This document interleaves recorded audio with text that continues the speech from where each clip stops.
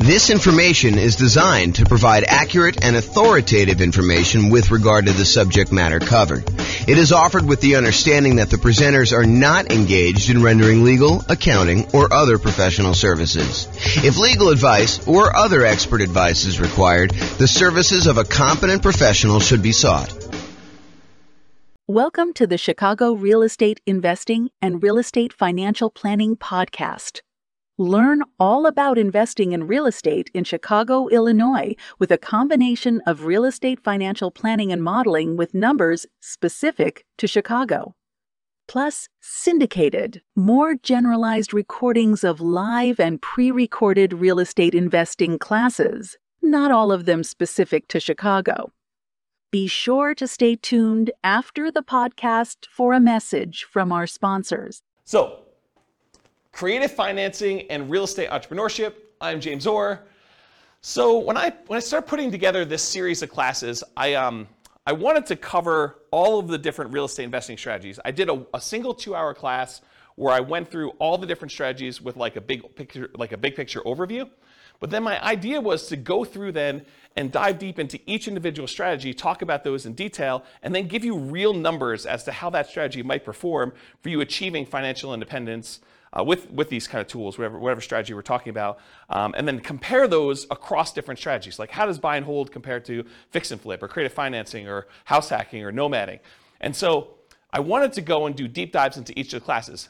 But traditionally, I've only usually covered these 3 primary strategies: the buy and hold strategy, including short-term vacation rentals, all the different variations of nomad by proxy, nomad with house hacking, nomad to short-term rental, nomad with lease option exit, and then the ultimate real estate agent retirement plan. So like all the variations of nomad, and then house hacking. So these were the classes. If you've been here for however long, we've been doing classes since 2003. So for most of those time, we've been doing these. It's been really exceptional for us to go do classes on these other strategies. So tonight's a kind of odd class in a lot of ways because I don't typically teach creative financing. I've done a lot of creative financing, not recently, but I've done a lot of creative financing, especially early on in my career.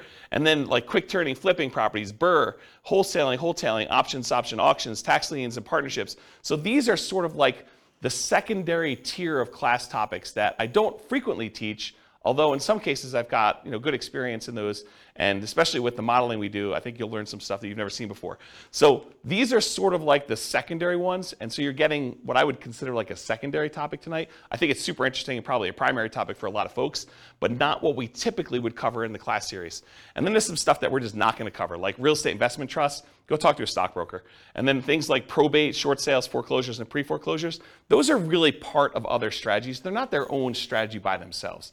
Like, someone who's in pre-foreclosure, they could be a good candidate for you coming in and buying the property creatively, but it's not big enough to be its own like 2-hour class, as an example. So that's sort of like the real estate investing strategies and what we've done. If you've noticed though, we've already covered a 2-hour version of buy and hold. We've covered a 2-hour version of nomad, a 2-hour version of house hacking. We're doing creative financing tonight. We did a 2-hour class on quick turning, flipping properties. We did a 2-hour class on the BRRRR strategy. I'm going to do wholesaling, options and option auction, tax liens, tax deeds, and then partnerships is next week. So you'll see that we're going through the whole kind of like pattern, the whole, whatever you call it. Oh, I don't know, the whole thing, whatever it means there. Any questions on this? All right, cool. All right. So I'm going to take some time to go over all the different types of creative financing and make sure that you got that. Did you guys all get handouts? If you haven't been to one of the like class where we've done these models before, there's some handouts for you. If you've been already and you don't mind, because some of them I don't know if I printed enough, but if you email me afterward, I'll give you a copy. But if you just do the one there, it's like a handout that goes over all the different strategies, and then a kind of like a strategy profile for filling out the strategy tonight, and then one for the loans, kind of goes over different loans. So if you don't have those, make sure you get them.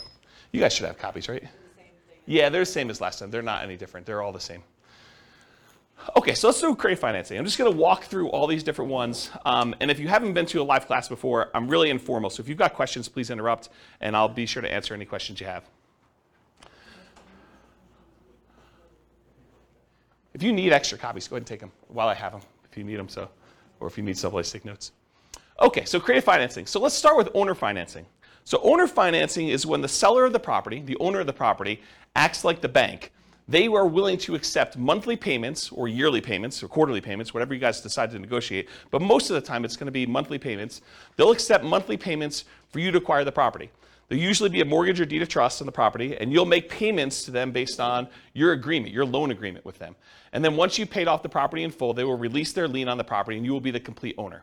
So you go to them, and instead of having to go to a bank separately and get financing, you ask the seller to carry back the financing. So you say, listen, Mr. Seller, I want you to sell me your property for $400,000, and I may or may not give you a down payment. You negotiate all that, and you may or may not look at my credit score, which is also negotiated, but then you make payments to them based on whatever interest rate you negotiate, whatever term of the loan you negotiate. So that's what owner financing is. Does anyone have questions on owner financing? It's a pretty straightforward one. Yeah? Does the seller have to have the loan paid off to offer that to the new buyer? That's a really good question. So the question was for the microphone, does the seller need to have their loan paid off in order to be able to offer owner financing? And so for the formal definition of what I call owner financing, yes. Otherwise, you'd be in what I call the wrap financing column here. So if you have wrap financing, then that would be where the seller has an existing underlying loan on it, and then they're wrapping that loan and accepting payments from you for a larger amount, and then they're using part of the payment that you make to them to pay the underlying loan that still exists on there. So my definition of owner financing is it has to be free and clear. My definition with wrap financing is you can get a seller to offer some type of seller financing, but they can wrap the underlying loan there. Or if the seller has the ability, they could pay off that underlying loan completely. Then the property would be free and clear, and then they could offer regular owner financing to you. Okay. Does that make sense? Yep. Okay. So going on to the next one, which is wrap financing. Wrap financing is when the seller has an existing loan on the property, and then they're willing to sell the property to you, and they're going to say, look, I owe $50,000 on a $400,000 property, but I will finance the full $400,000. I will collect a payment from you based on a certain interest rate and a certain time period for the $400,000 loan. But part of that payment you're going to make to me, I'm going to use that to pay that $50,000 loan that I still have on the property. So part of the payment goes to the seller, part of the payment goes to the underlying financing. At least you hope it does, because if they don't, that underlying loan could technically foreclose, and you could be kind of SOL. Okay? So wrap financing is when the seller has an existing loan, but then they otherwise wrap it. Now here's another interesting thing. Around here, we're going to talk about what subject to here is, and why don't I just talk about subject to here next. But subject to in Colorado, they want us to do those as wrap financing. They don't want us to do straight up subject to. They don't want the seller to just deed you the property and have no recourse if you don't make the payments. So they would prefer that you have the seller go wrap the loan so that if you don't make the payments, the seller can foreclose and get the property back on thing. And you'll want to go talk to an attorney. We're going to have a slide up here in a little bit where it talks about going to talk to an attorney to make sure that you have the right paperwork and that you're structuring it right in your area. Because it's not enough for you to say, James told me this is how we need to do it, so that's how I'm going to do it. You really do need to go get advice from an attorney and make sure you structure this right. It's one of the costs for you to do creative financing. You need to go consult with an attorney and get everything set up correctly one time. And then if you decide you want to hire them for each deal, you can do that. If you think you know enough after you've talked to the attorney, when you got all your paperwork done right the first time, then you can decide to just do that yourself. That's up to you. All right, so let's skip down here to subject to, because I sort of told you that you need to do wrap financing instead of straight up subject to. So what is subject to?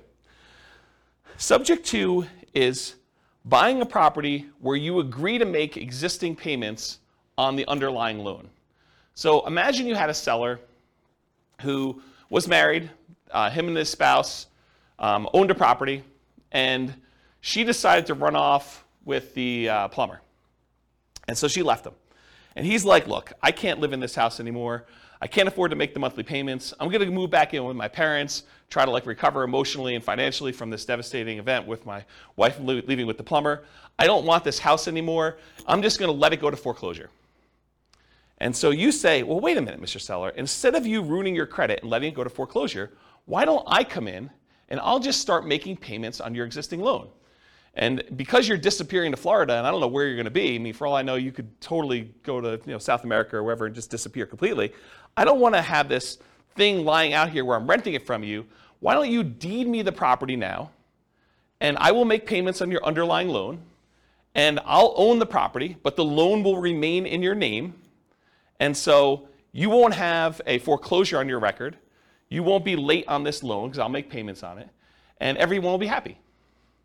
And the seller says to you, if you give me $2,000 to help get me to Florida, you got a deal. And so now you bought the property subject to the existing financing. So you bought the property and you start making payments on that underlying loan. Does that make sense? That's what subject to is. It's buying a property and agreeing to make payments on the underlying loan. Did I go, if I'm the buyer here, did I go to the bank and get permission from the bank to make payments on that loan? I did not, okay? And most loans, I would say 99.9% of all the loans being made today have what's called a due on sale or due on transfer clause in them. And what that due on sale or due on transfer clause says is that if the seller transfers ownership of the property, that the lender has the right, does not have the obligation, but they can, at their option, decide to accelerate the loan so that the entire loan is due and payable. And if you're unwilling or unable to pay the entire loan off, then they can foreclose on it and get ownership of the property back if the seller transfers ownership and does not pay off the underlying loan. So there is some risk to buying a property subject to. Now, do all banks, as soon as they find out that the loan is transferred, do they all go and say, we want the full thing paid in full and do that? Nope. They don't. But could they? Yes, they can. And in fact, I usually do this just to make my point, and you guys can't say, James never told me that a lender can call the loan due.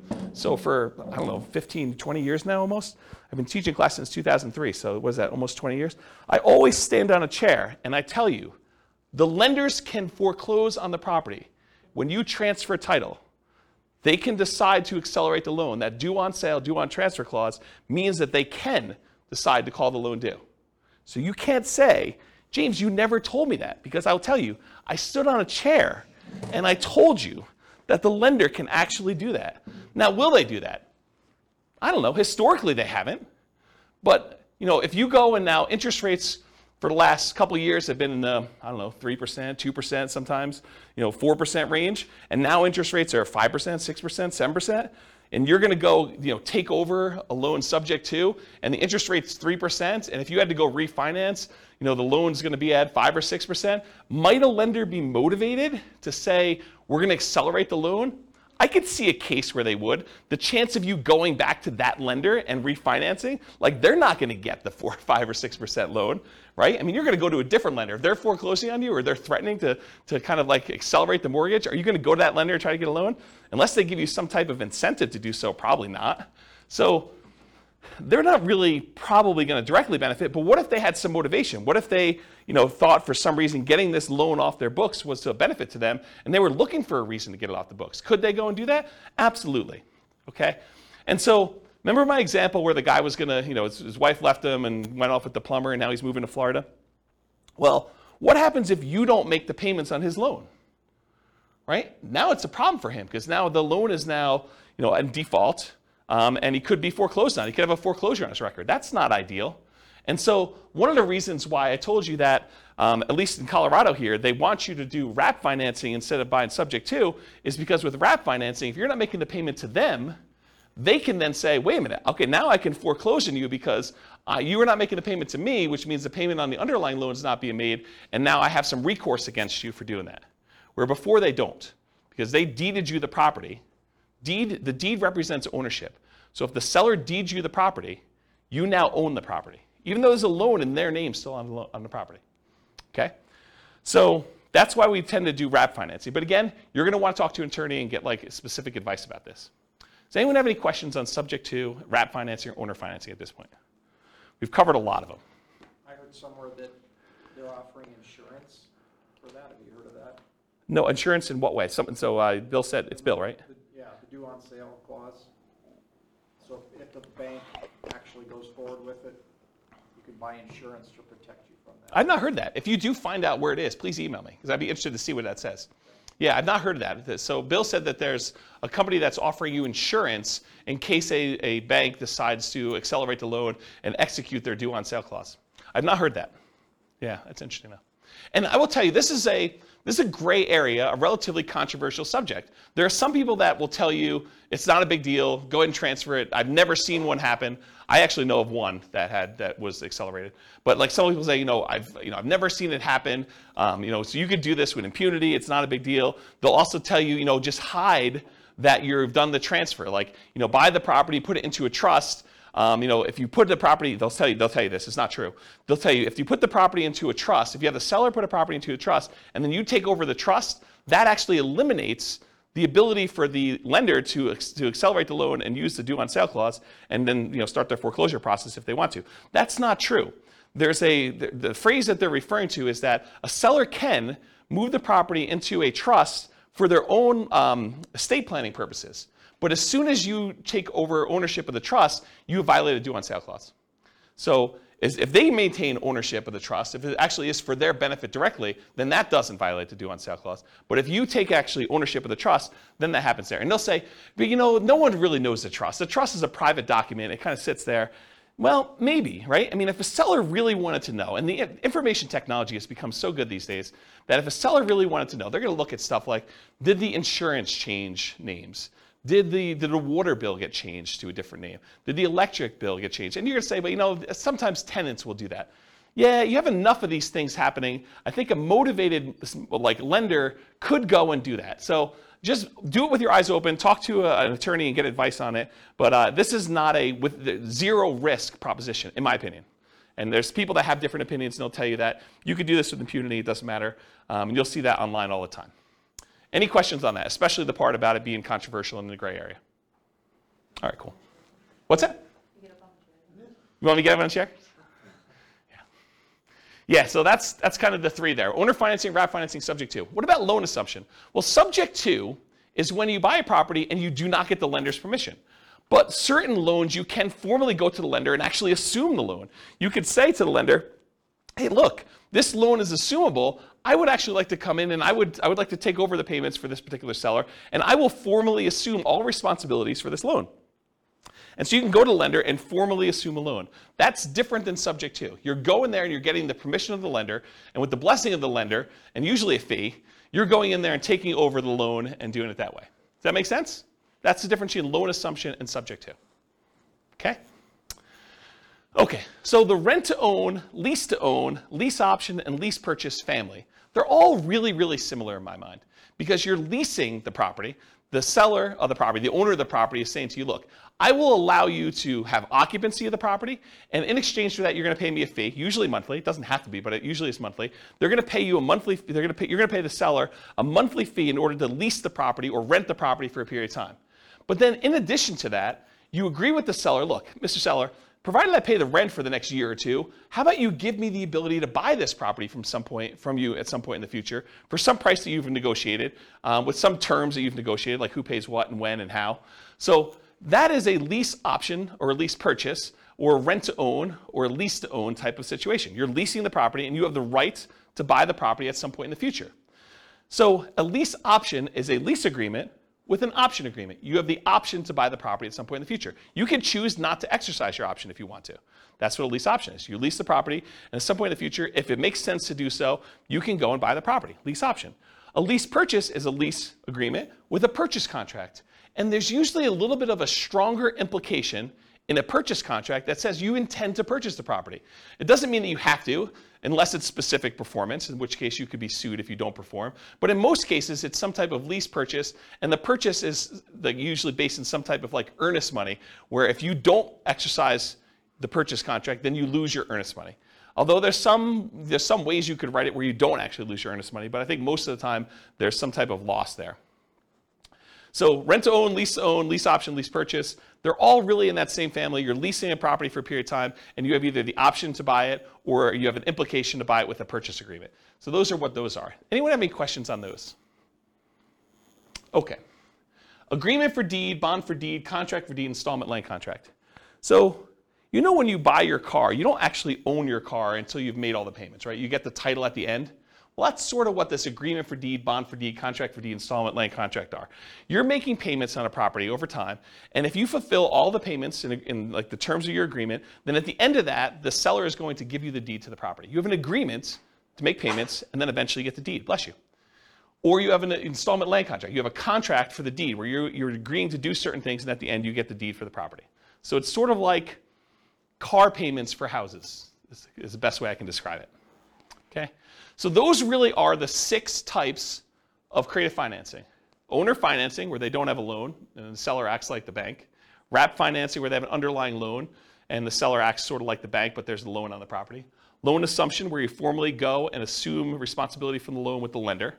The rent-to-own, lease-to-own, lease option, lease purchase family, where you're leasing the property and you have the right to buy it at some point in the future.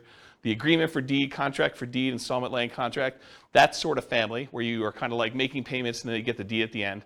And then finally, subject to, where the seller just deeds you the property and technically, you don't even have to make payments on the underlying loan. It doesn't have to be that. You're just buying the property knowing that there are existing liens on the property. But in the overwhelming majority of the cases, you're going to agree to make the payments on that loan. You're buying the property subject to, and you're going to agree to the seller that you're going to make those payments. Any questions on those 6? Okay. So for tonight, I'm going to discuss those different strategies, and we're going to go into like all the different risks and is it scalable and all the kind of different characteristics of doing these strategies. But I'm going to talk about things, and I have to generalize in order to do it. Are there exceptions to what I'm going to say tonight? Could you say to me, but James, what about this really weird situation where this happens and this happens and this happens? Isn't that sort of different than what you're saying? Absolutely. I can't cover every possible situation that comes up. So there are exceptions to everything I'm going to say. And I've tried to be comprehensive and include everything I can, but it's not possible to do that. There are exceptions to everything. So you can find a deal or structure a deal to make choices that are not in line with what I've defined here. And beware, just because you don't think there's a chance that X can happen, it doesn't mean that it won't happen.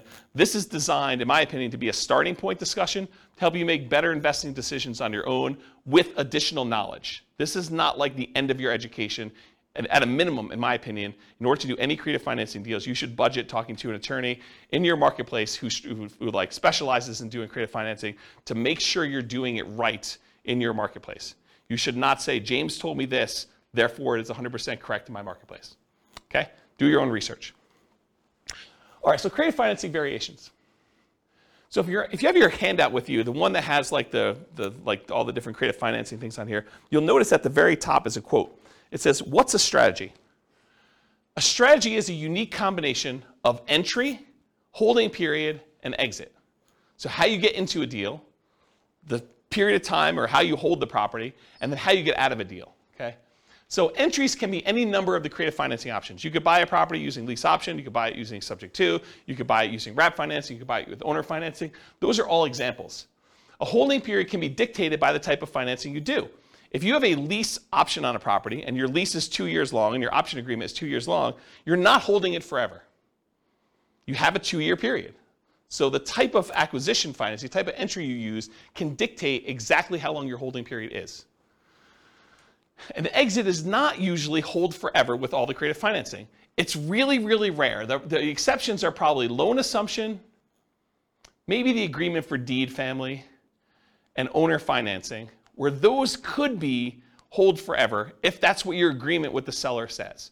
If the seller expects to get payments from you for 30 years with owner financing, then maybe it is hold forever. But the majority of these other creative financing strategies, lease option, lease purchase, subject to, wrap financing, in most cases, you're not holding those forever. Those are like short-term holding periods. And by short-term, I mean a few years, 5 years or so is kind of like the limit for those. Can you hold them longer? Sure. But I think the longer you hold them, the more risk exposure you have for these properties. And maybe I'm thinking about this wrong. And some people would probably argue I am thinking about it wrong because they would argue, hey, look, if they haven't done a due on sale or due on transfer clause acceleration for the 5 years, then they're probably not going to do it at all. But I don't know. I don't like having all these different loans out there and having the ability to have them call due at any given time. That's just not a strategy that I'd want to do. So exit is not usually hold forever. Often lease option exits for many creative financing is what people will use. So they'll go buy a property using one of the creative strategies, and then they'll immediately turn around and offer it on a lease, excuse me, on a lease with an option to their tenant buyer. So they'll put someone in there who's going to lease the property from them and expects to buy it from in a year or 2 or 3 or whatever it is down the road. Okay, so that's usually what a lot of creative financing sellers, creative real estate entrepreneurs would structure their deals. They would acquire it creatively, and then they would immediately sell it to a tenant buyer in some form or another. Now, you can do these in your local market, but you can also do these remotely. If you happen to be in a market where a lot of these other strategies are really hard to implement, this is not a strategy that you have to move into a property. It's not like doing nomad or house hacking, where you have to live in the property. These can be done remotely. It involves different skills. I mean, to be able to go buy properties creatively in a different city is different than trying to do it here locally, where you can sit down across from the seller and do it all. So yeah, you can do it locally or you can do it remotely. They can be properties of any type. Doesn't have to be single-family homes. Could be duplexes, triplex, fourplex. Could be commercial buildings. Could be industrial buildings. Could be anything. We're going to tend to focus tonight on single-family homes. And then this is an interesting one. And if you're interested in it, you probably should look into it more. But Richard Roop used to teach a strategy called the ultimate strategy, which is a variation on owner financing. And really the like short, really short, I'm probably doing a horrible job at explaining it to you. But the real difference is that with owner financing, the way Richard Roop teaches it with the ultimate strategy is he will include in there a term that allows you to move the loan to a different property. So if you get owner financing on a property and you ultimately sell that property 2 or 3 years down the road, you may not want to actually pay off the property, right? You may want to say, I'm going to sell it, but I've got this really great owner financing loan on it. And you want to be able to move that loan to another property so that you can use that financing again repeatedly. And so that's called substitution of collateral. If you're interested in that, go do a search for substitution of collateral, and it will allow you to substitute the collateral. The collateral in this case was the house. So you could sell the house and say, okay, this house was the collateral for this mortgage I had on this property, but owner financing mortgage. But now, since I've sold that property, I'm going to move this to another property that I own or a property that I'm acquiring, and I can substitute the collateral. And you'd want to do that if you were creating really, really good owner financing with the seller.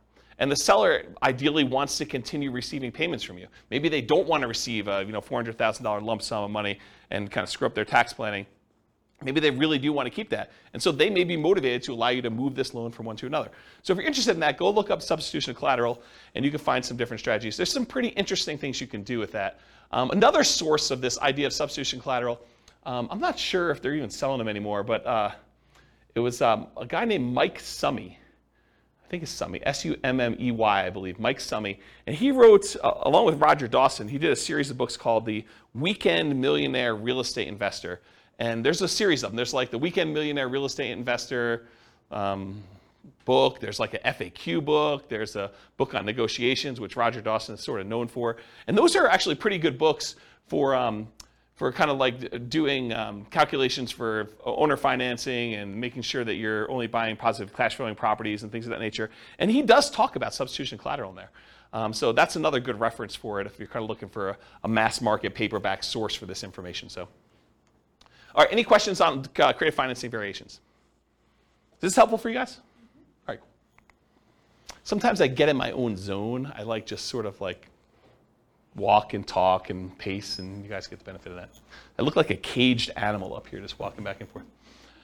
All right, so is real estate, is like all the creative financing stuff, is that like a real estate investor strategy where someone is deploying money and they're expecting to get a return on their money? Or is it more of like an entrepreneurial, like a real estate entrepreneurship sort of thing where they're actively doing work and they're expecting to be earning money for the work and labor that to do? Maybe there's a little bit of money involved in there, but primarily it's like the effort and the labor doing it. What do you think? For creative financing, is it usually like I'm deploying a large amount of money, or is it usually like I'm out there hustling and doing work and trying to convert that to big chunks of cash in some form or another? What do you think? Yeah, I think this is an entrepreneurship one. I think this is a pretty clear example of it. You're going to do all this effort and work. You're not really taking like big down payments and going buying 20% down or 25% down buying whole type properties. So here's the big slide. And this is a slide I think that it's going to disappoint some folks because they're all coming into this creative financing world thinking, I don't need to do, I didn't want to do all this creative financing because I don't need to have any money in the deal, right? I could do all this stuff without any money. Well, maybe. I mean, you probably could find a deal where you could do it with no money, but I think that's exceptional. I mean, like really, really exceptional. Once you see my list of what the expenses are for doing it, I think you'll agree with me. It would be pretty exceptional to do that. So the first thing for money required, the first thing is you absolutely have to go talk to an attorney. I think anyone who is going to go try to do these deals without having a consultation with a local attorney who specializes in some type of creative real estate financing, I think that's a huge mistake. I think you could easily lose a lot more money than you could possibly make on this deal by screwing this up. And so it pays to go have a 1 hour, 2 hour, 3 hour consultation. It'll cost you, I don't know, $500, maybe $1,000. But if you think about it in terms of being able to acquire deals creatively now, I think that's a worthwhile expense to do that. So number one, you need to have a consultation with a local attorney to get the correct paperwork and advice on how to structure these deals. Because if you hadn't come to this class or listened to this episode in the podcast later, you would think to yourself, oh, I'll just buy subject to. I don't know about this whole wrap financing thing. I didn't realize that was going to be a big issue. And it's not an issue until it is, right? It's not an issue until something happens where now the seller feels like you screwed them and they go and they talk to the Division of Securities or what do they call the people that are looking out for the consumer's welfare in like the state? Anyone know what that division is? It's like the Consumer Protection Department or something. I don't know what they call it. But if they go complain that you're doing this kind of weird stuff and a kind of government agency with unlimited resources and trying to make a lesson of you, I don't know. I'm not sure I'd want to be on the other side of that. So I think you want to go talk to an attorney, make sure you structure this correctly, get the right paperwork for your city, make sure you're doing it right. So that's money required. And I think if you're doing your first deal, I think you could structure this in a way where that becomes almost a cost of doing the deal, right? You can come to an agreement in kind of spirit with the seller and say, look, seller, so once we come to an agreement on paper, I'm going to go meet with the attorney and have the attorney draft this up the way it's supposed to be with legal paperwork. And that sort of becomes part of your acquisition for the property on that first one. You don't have to do it ahead of time, although I probably would. I'd rather spend the money up front and know exactly what I'm doing rather than wait till the last minute and try to structure it that way. Okay, so money required, consultation with local attorney to get correct paperwork and advice. The next thing is, how do you find these deals? We're going to talk tonight, I have a few slides on marketing. We're going to talk tonight about lazy marketing versus poor marketing. Lazy marketing is where you're willing to spend money in order to get deals flowing to you. That's lazy marketing. Poor marketing is where you're willing to put in effort, time, in order to have deals that you go out there and find. Okay, and I have a couple slides with examples and I'll go into that. But if you're not going to do all poor marketing, which you're going to get tired of doing this if you've never done this before to go try to find deals using the poor strategies, it's very, very labor intensive and I don't think it's very much fun personally. But I think eventually you want to get to the point where you're doing lazy marketing, you're putting out marketing, spending money to do things and having deals flow to you. So I think you're going to need to have money, bless you, I think you're going to need to have money set aside, marketing, in order to find or acquire the deal. So you're going to spend money in order to acquire the deal. And I'll tell you my assumptions for what we do when we get to the numbers later tonight. Okay, so that's marketing to find or acquire the deal. In addition to that, you're going to need some type of money to capture the deal. You're going to need earnest money or an option fee. If you're doing a lease option with the seller, you need to pay the seller an option fee in most cases. Some people will teach you online, you could do this really cheap. Give the seller $20, you're good. Still $20. And I think most sellers are probably going to want a little bit more than that. You'll open yourself up to more deal flow if you're willing to do the deals that require more money. If a seller says, look, I can't do this deal unless you give me $2,000. If you don't have $2,000 to do the deal, you can't do that deal, right? You can try to wholesale it or something like that, but you can't do the deal if you don't have money. And so what happens to the sellers that are like, look, I've got a ton of equity in my property. I just need $20,000. Otherwise, I'll let you buy my property subject to, or wrap financing. Well, you have to have the $20,000 to do that. Otherwise, that deal was dead to you. It wasn't a good enough deal. Does that make sense? So by having some money, you open yourself up to an additional number of deals or additional percentage of deals. So you need earnest money or an option fee or something like that. I think that's part of the money required to do that. Sometimes you'll need a down payment. If you're doing owner finance, the seller says, look, I'll owner finance this property, but I want 5% down or 10% down or 20% down. I need a certain amount of money to do X. My daughter's wedding, I need to pay for school for my kid in college. And so I need $25,000. Otherwise, I'll accept payments over time, but I need a certain chunk up front. And so this is all negotiated, but you might need money for down payment. And if you're taking over debt, if you're agreeing to make payments on a seller's loan, a lot of times you'll say, look, I'm going to buy the property on the first. Well, technically, for the seller, the payment on the first really pays their mortgage for the previous 30 days because mortgages are paid in arrears. When you get a brand new mortgage, you don't make a payment on day one. You make a payment 30 days after, right? You live in the property for a month, and then you make the payment for the period of time that you lived in before. But sellers don't remember that, okay? When you go and you buy a property from them on the 1st, they're thinking you're making that mortgage payment on the 1st, okay? So when you go and you take over a loan, a lot of times you're not in arrears. You're making that payment looking forward, almost as if you were a renter. Sometimes you'll need repair costs. So, try to think you're gonna be able to do these deals with no money. A lot of times you're gonna go on a property and, a lot of times the seller is motivated. They haven't been doing maintenance on the property. They haven't been taking care of the carpet. They haven't been taking care of the kitchen. They have a whole bunch of little like fixer-upper sort of things, $500, $1,000, $2,000, paints, things like that need to be done in the property. So sometimes you'll need massive repairs if something needs really serious fix-up. But in most cases, even relatively pretty houses, if a seller is motivated, a lot of times they're motivated. They've been motivated for a little while. They haven't been doing things. Or sometimes you have to make up back payments on a loan. They're 2 months behind on their mortgage. They're willing to come in and let you take over payments on their existing loan, but the reason they're able to do that is because they're going to be foreclosed on otherwise, and so you need to make up 2 months worth of payments. Does that make sense to everybody? Okay. You'll need some closing costs. I think a lot of attorneys are probably going to suggest to you that you close this at a title company or an attorney's office, depending on what is customary in your marketplace. They don't want you to do something at the kitchen table and bring in a mobile notary and have them doing something, because a lot of sellers don't realize that they're transferring ownership of their property if you do it at the kitchen table. They want you to go down to a title company and have it done legitimately. And you probably should buy title insurance in a lot of cases. So you'll need to have regular closing costs in order to acquire some of these deals, especially if your attorney suggests you do that. And then finally, once you acquire the property, there's some expense to holding the property while you're marketing it to find a tenant, or the marketing itself in order to find your tenant, or your tenant buyer. If you're going to put a tenant in there who's going to buy it from you, you need to spend a little bit of money in order to find those people. We've kind of gotten spoiled in some ways with a market that's ridiculously hot, that we forget that it's not usual to kind of put a property up and have it occupied in like a week. Sometimes you're holding a property for 60 days trying to find a tenant or tenant buyer. Sometimes it's longer than that if you're not really doing what you're supposed to do, or it's priced too much or whatever. Okay? So realize you probably need to have some holding costs or marketing costs in order to acquire your tenant or tenant buyer, and be prepared for that. So can you do this with no money? Maybe, but I listed out all these reasonable expenses for you. I don't think there's any on here that you're like, well, you just made that one up, James. These are like legit costs you have, right? So, and I'm not even putting in here reserves, right? So, I don't know. I think a lot of people are attracted to creative financing because they're like, I could do this with no money, but I don't know if that's true. Can you do it with less than 20% down if you're kind of comparing it to putting 20% down to buy a property, a traditional buy and hold property? Sure. Is it going to be 5% of the purchase price? I think you could start pushing toward 5%, with some of these costs.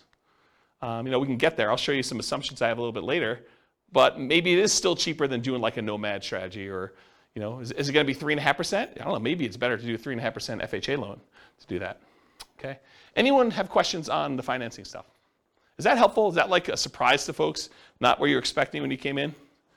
Everyone knew this? You've heard me talk about it before already? Okay. It's this fine line between, I don't want to discourage anybody, right? Like I want to be encouraging and tell you, you could do this. You go get advice from an attorney, and you can go out there and you could do these deals. And I'm going to show you some numbers that you're going to be motivated to do it, right? Because you're going to see the numbers, you're like, holy crap, this is awesome. But to go think that it's awesome and that you're going to be able to do it with no money, I'm not so sure that those are compatible thoughts. And so I'd rather be realistic and have you go into it knowing that you're going to need to put some money into this and get it working than to think that you're going to be able to do it with no money down and be really frustrated when you find deals that all require some money and you're spinning your wheels and not able to get any traction. Yeah, question? Like maybe naive, but so yeah. Some of these creative financing methods, let's say you were combining this with nomading, yep. You can only get 10 like conventional loans. Would these be considered against those loans, or would this be kind of depending on how you write it up? How does it count? Yeah. So it's a really, really good question. So the question for the microphone is, if you're going to do creative financing, do those loans count on your record for being able to get additional loans? So if you're limited to getting 10 loans buying traditional, like buy and hold properties, non-owner occupant. For the owner occupant ones, you're not limited to 10, by the way. Yeah, but for like traditional 20% down investor loan, a lot of times you're limited to 10, then you got to switch over to some type of portfolio loan in order to do that. So do these creative financing ones count? And it's weird because some lenders will tell you absolutely, especially if they appear in your tax return, right? They'll show up in your tax return and you're like, I'm responsible for this loan. I've been taking the deductions for it and everything, and they'll say, this sort of counts. Other lenders will say, hey, if it's not on your social security number, it doesn't count for you. And so some investors will actually buy these in the names of LLCs or something like that, and they'll have the LLC be the owner of it. It's not on their social security number, it's not a loan on their name, and it'll be on the LLC's tax return and stuff like that. But you're gonna wanna check with the lender to find out. But it's this weird gray area as far as that goes. Now, if it's owner financing, I think that's pretty clear, right? If it's owner financing and it's in your name, I think that's pretty clear. If you're buying something like subject to, that starts getting a little bit weirder to do it. But one of the great things about structuring these is it doesn't have to be you individually that's buying the properties. It could be an LLC or your IRA or your 401k or something like that in order to be able to acquire these properties. And then you're sort of in this area where do those count or not for stuff, yeah.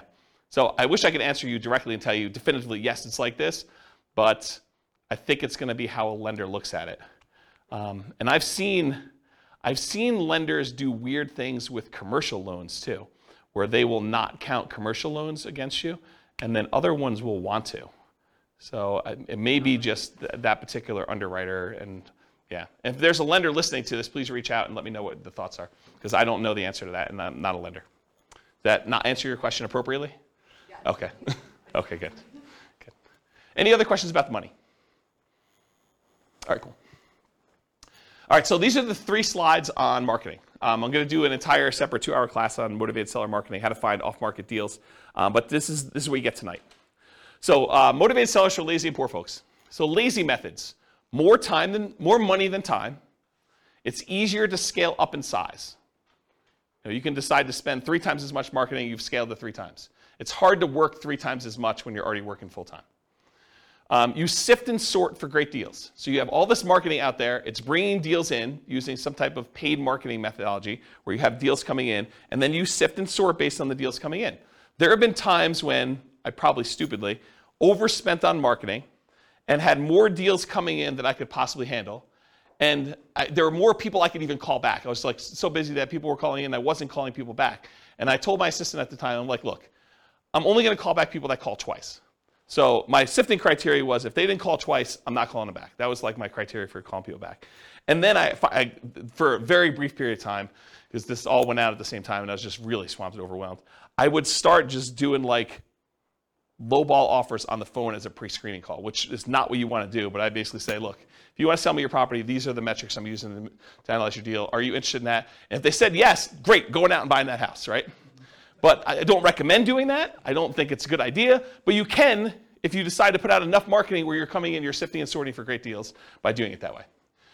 Poor methods, so that was lazy methods. Poor methods: more time than money and willing to invest the time to find motivated sellers.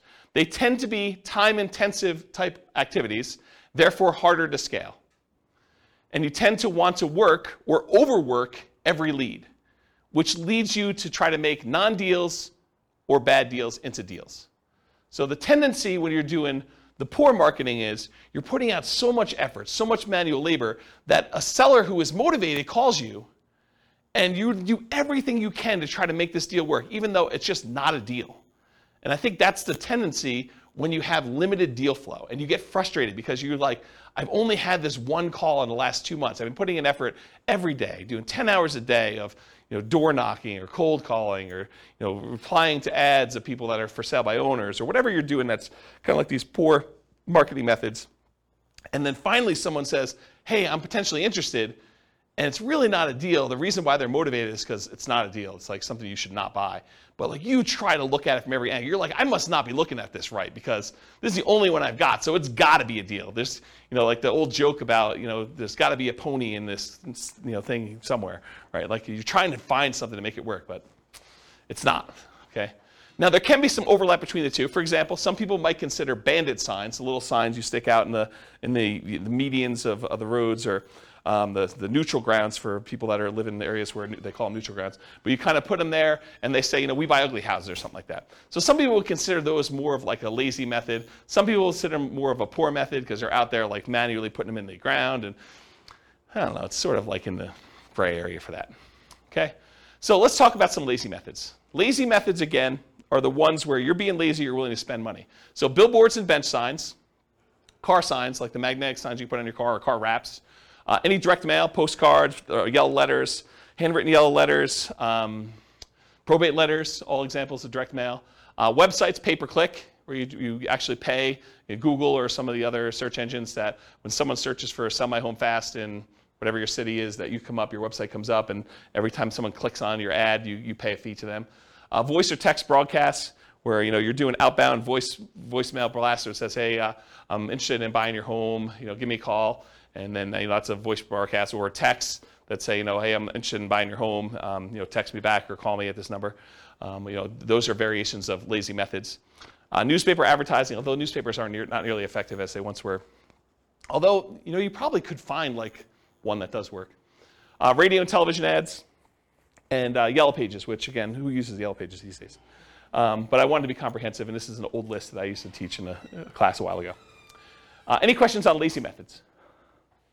Okay, poor methods, bandit signs, those little yellow signs or white signs you put sort of in the median or neutral ground, and kind of says we buy houses or we take over payments and buy a house any condition, cash for house, cash for keys, stuff like that. Business cards, you're putting out business cards, hand them out. People that you meet, contacting for sale by owners, getting on the phone and dialing, going door to door, stuff like that. Door knocking, door-to-door flyers, door hangers, and sticky notes, any type of door-to-door guerrilla type marketing. I consider that more of a poor method. Driving for dollars, looking around for properties that are obvious in need of repair, or they've got 37 old newspapers laying in the driveway, or 57 pizza hangers on their front door. It's obvious no one lives there and the house is abandoned or something. You drive around looking for houses like that, and then you try to track down the seller, contact them, and ask them if they're interested in selling their house. That's a strategy. Flyers and the free flyer method. So you could put out door-to-door flyers. I think that was already on there. The free flyer method is you can go and contact 3 other businesses in the area and have them all agree to pay for a half page of a flyer. And you can charge them 1/3 of the cost for the flyer so that it covers all the printing for you. And then you go around and do door-to-door where you put up all the flyers, or you have them cover 1/3 of the cost of the printing and someone to deliver them for you. And you basically get the 4th spot on that 2-page thing for free. So it's a way for you to have an unlimited budget for doing marketing where you're getting 3 other businesses, the pizza company, the plumbing guy or AC guy or, something else, the weight loss guy. And they're all like on there and they're trying to sell their product or service, and you're one of the 4 on their advertising, and you do as much free advertising as you want doing that. That's what the free flyer method is. And then networking, telling people, what do you do? I buy investment properties. Someone is needing to sell their property, I can help them sell their properties, that sort of stuff, elevator speech. Sometimes you can find properties through real estate agents. I have bought properties creatively through real estate agents. It's hard to do. You can do it though. Posting ads, going on sites like Craigslist or something like that in order to find potential deals there. Promotional clothing, we buy houses type shirts or things like that. Real estate wholesalers and bird dogs, you can find deals that way. And then your website, if you're willing to do search engine optimization, write content, or do social media marketing, you can find deals that way as well. So those are all like more the poor methods where you're putting in more labor in order to find deals. Does that make sense? You guys understand the difference between lazy methods and poor methods and why I differentiate them and kind of how they work and scalability and stuff? Good? Cool. Credit required. So do you need credit in order to buy properties creatively? Strict question. Because you have to negotiate with sellers. So really, it's not automatic that the seller is not going to want to check your credit. I think that a lot of sellers, especially sellers who are motivated, are not going to need to check your credit. But I think that there are some sellers who are not motivated and they own their property free and clear, and they may be a good candidate for owner financing, who may say, yeah, I'm willing to owner financing for you. How's your credit score? And you tell them it's good. You want to check my credit? And they're like, yes, I do. It's a requirement for me to do owner financing with you, and they're going to want to check your credit, and so that becomes a requirement. So if you don't have good credit, you can't do those deals. Or bring in a partner. That was a pause for a drink. So transactions tend to be negotiated with the seller, so credit required is often a negotiation between you and the seller. There is a greater chance of finding options that do not require you to have personal credit with creative financing directly with a seller, especially if you're helping a seller solve a problem, if they're motivated in some form and they've got an issue that you can solve. Okay? This also opens up that since you don't need your personal credit to do it, you can buy in the name of an LLC or company if you want to structure things that way, or trust, or your IRA or your 401k, which we'll get to here in a second. Any questions on credit required? Cool. So skills required. So what do you need to know? What do you need to be able to do in order to do creative financing? And I think this list is a lot longer than a lot of other strategies because there's a lot more moving pieces. So the primary skills required for creative financing are, number one, you got to find deals. So a lot of times that means you need to have marketing skills. Because this is not like, you're trying to do traditional buy and hold, you're looking in the MLS, and all you got to do is keep looking at the stuff until you find one that works where you run the numbers. Now you got to go out there and actually get deals. You got to create motivated sellers. You got to go find them and identify them and have them call you or call on them. So finding deals, you need marketing skills. You still need to be able to analyze deals. And analyzing deals for creative financing, it adds an additional layer of complexity. It's not something you can't learn, but it's not as straightforward as just, I'm going to get a 20% down loan. Do I like the cash on cash? Do I like the internal rate of return? Am I looking at those numbers? It's a little bit more nuanced than that of how you structure it, how you run the numbers. Once you've done it a few times, it's pretty easy. So you need to be able to do a deal analysis. In some cases, you'll need to do rehab estimating, going into a property and finding out how much it's going to cost to get it ready to rent or tenant buyer. You need to do cash flow estimating, figuring out what the rent's going to be on that and doing those calculations. And in a lot of cases, you may need to estimate value to find out what you're going to sell the property for to your tenant buyer and what you're going to be able to buy it for, and is that a good enough deal? And is that reasonable? Will the property appraise when your tenant buyer goes to get a loan on it and cash you out? And so I think you need to be able to estimate values of properties. If you're doing traditional buy and hold, you may not need to do that at all. So it's an additional skill. Deal structuring, I kind of talked about that already, but you need to be able to structure these deals, figure out how you're going to structure, what type of creative financing you're going to offer, what type of profit spread you need, what type of cash flow you need, all those different things as part of deal structuring. In some cases, you may want to go raise money. So possibly raising money becomes more of an issue with this. I think you could probably list that in a lot of different strategies, but I think it's even more appropriate in this particular one, is possibly raising money as a possible skill. And then selling or filling the property, either selling it outright or putting a tenant buyer in the property or putting a tenant in the property or doing a short-term rental. Whatever you decide to do as your exit strategy, you need to be able to do that part of that skill too, or managing someone who's willing to do that. Property management, while the tenant or the tenant buyer is in the property, you need to be able to do that skill. And it can vary. The skill is either you doing it yourself and all the skills needed to do that, or hiring somebody else like a property manager and then being able to manage the property manager to do that. The rehab itself, you might be doing the work yourself, you might be managing subcontractors, you might be managing a GC, general contractor. So you'll need those skills too. And then this is it's deceptive, right? But I think this is a sales job. Being able to go out and, quote, sell the seller on why your solution is a good solution for them and talk to them about the pros and cons and the benefits of doing that and how it's structured, and that's sales skills. So you need to be able to go sell the seller. So it's a sales job to do this. And then of course, once you get the property, selling it to the tenant or the tenant buyer, I think that's a sales job as well. So despite what a lot of folks think, this is a sales job. And then you need to do all these other skills on top of that. Okay. Any questions on skills required for doing creative financing? Nothing? I got no questions. I would just recommend, if you're marketing, you're reaching out to sellers to have a good CRM. That's a big thing about managing your contacts when you contact them, when you contact them. You can also figure out your KPIs. Basically, you figure out how much it costs to get a deal in the contract. So those are some pretty important things. It's Taylor? Yeah. So Taylor just said, for the microphone, because it's hard to pick up on the mic, Taylor just said that if you're going to be contacting sellers, it's important to have a CRM, customer relationship management software, that keeps track of who you called, what you said, information about them, the situation, last time you called them, things of that nature. And then you could go and start looking at key performance indicators, what you call KPIs, in order to determine what your cost is to generate a lead, what your cost is to close on a deal, what your cost is to put a tenant buyer in the property, and all those things of those nature. I don't know if I'll cover it in the marketing class, but I do have a class I taught before, and I have a spreadsheet that allows you to analyze the entire profitability of the entire business model for doing off-market deals, where we talk about all the different steps, the stages of acquiring properties, how much time and how much money you spent in each stage, and then on the output side, like what the profit was on that deal and how much time and everything was spent in those things too. And you can go ahead and change the inputs of all the different marketing you have, and it will trickle out and do it'll do calculations to show, if you go and spend $2,000 on postcards instead of $1,000, how that kind of impacts the number of calls you make and the number of credibility packs you send out and the number of motivated seller presentations you've made and follow-up calls and closings and then all that, how many deals you end up with. And so it does all those calculations for you and it shows you your overall profitability. And if you haven't done that before and you're really going to do this business model, I would strongly recommend it because it kind of gives you some insight into how to do it. So thanks, Taylor. Any questions on skills? Cool. Stability.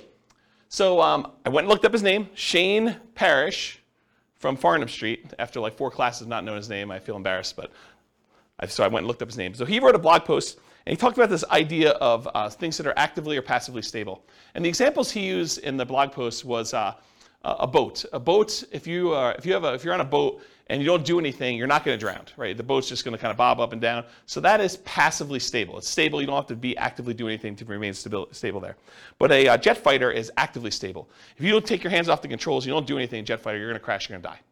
Right? And so the idea is that are things actively stable or passively stable? And real estate in general, I think, is actively stable. If you don't do anything to your properties, if you don't like pay any bills or anything like that, you don't pay your taxes, you're going to lose the property. They're eventually going to take over the property from you for a non-payment of property taxes.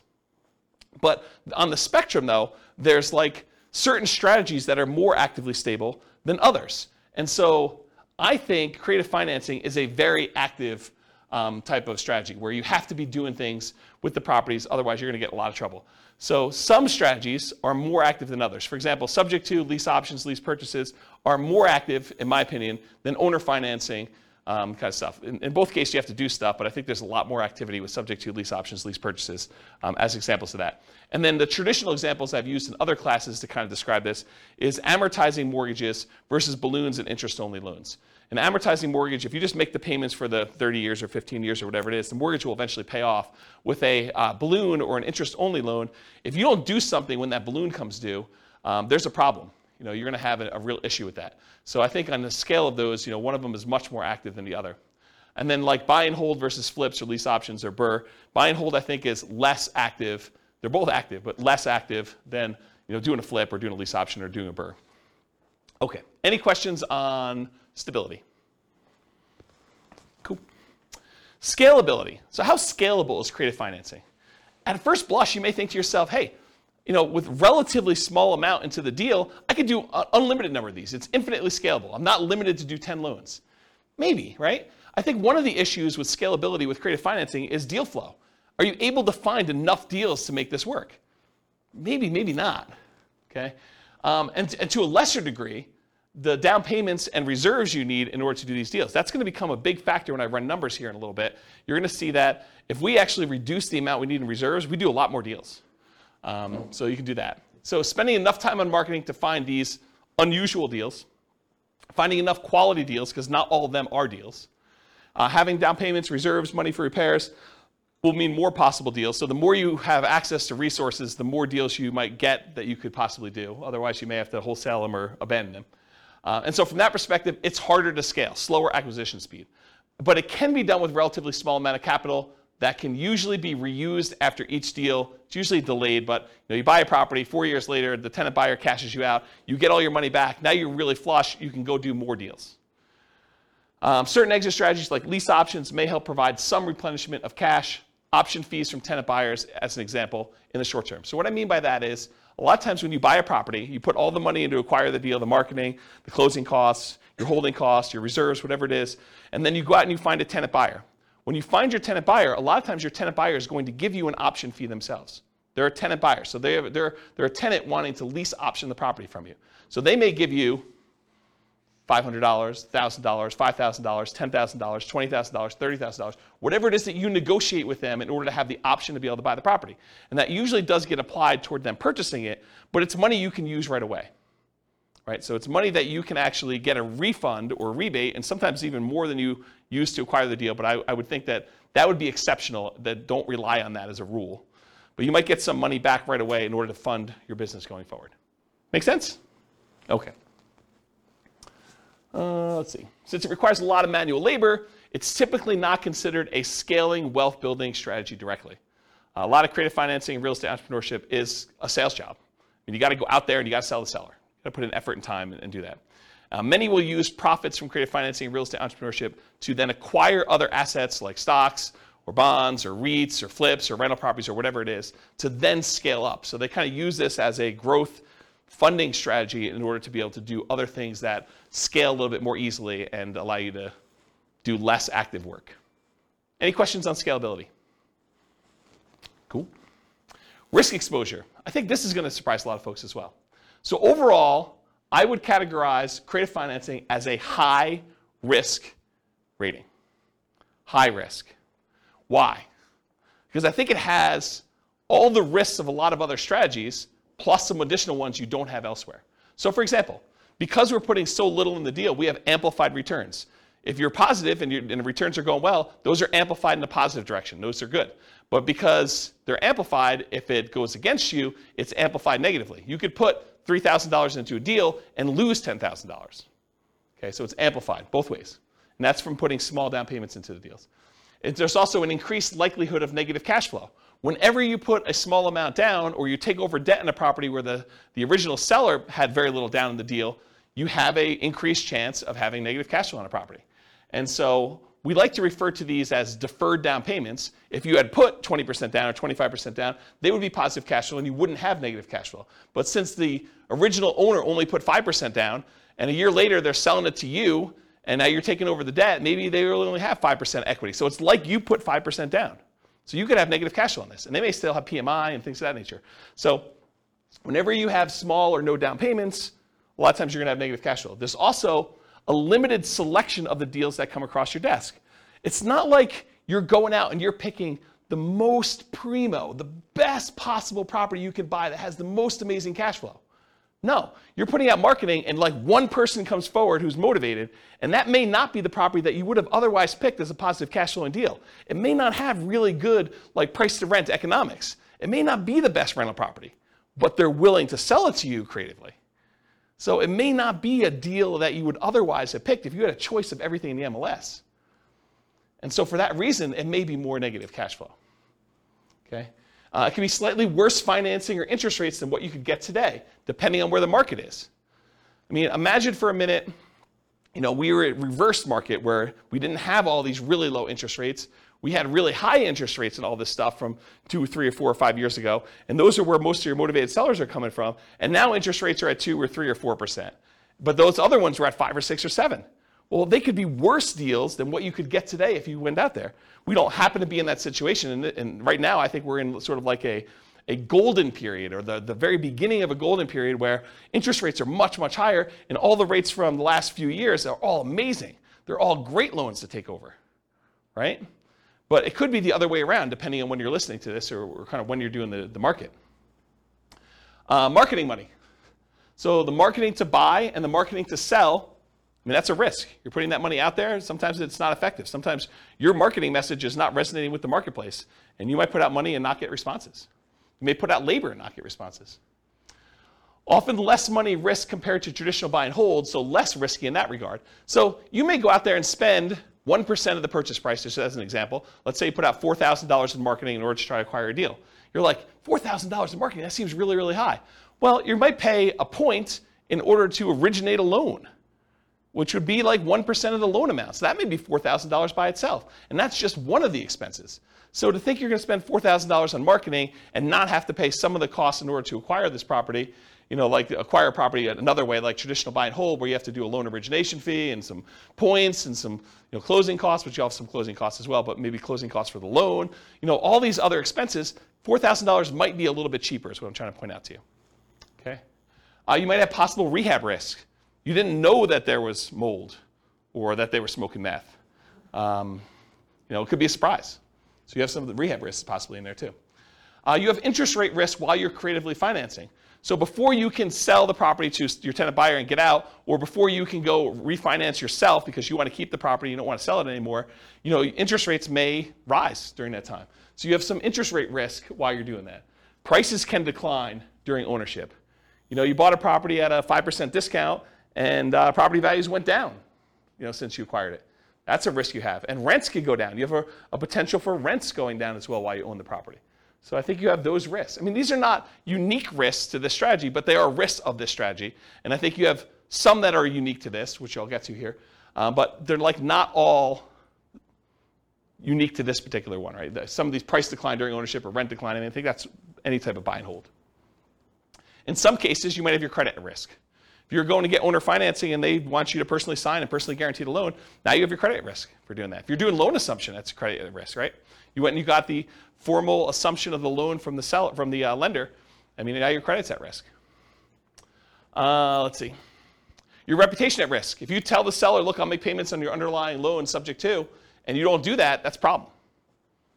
That's your reputation. And then you have all the typical tenant and property management risks. So all the ones you would normally have buying a property and renting it out. And then you have the risk of loans being called due, which I think is relatively unique to this. If you're buying a property subject to, they could call the loan due. And you got to figure out what you're going to do if that happens. Any questions on risk exposure? I have a question. Yeah. It may not be exactly related to this, but would be kind of, so are assumable loans a thing anymore still? My parents did this in the 80s. So like, I just feel like now there's an opportunity of people who had 2% or 3% loans coming in and being able to assume that loan. So the question is, are there assumable loans right now? Yeah. FHA loans are assumable. FHA, but only certain types of loans? Is that basically what it is? Yeah. Okay. Yeah. I mean, and they're qualifying assumable, so you need to qualify. Right. Okay. And so you'll take over. What's gone is non-qualifying assumable loans, where anyone can come in and just, sign something. Like when in the 80s when interest rates were so crazy, I asked my parents how they ever bought a house. It was because they assumed most of the loan and only, but they said that $16,000 was taxed. The interest was like 23% when they bought that house. Yeah. Yeah. Actually, I had a buddy, he got one of his buyers to assume a VA loan with like a 2.3% interest rate. Yep. This was just a couple weeks ago. So, Did he have VA benefits?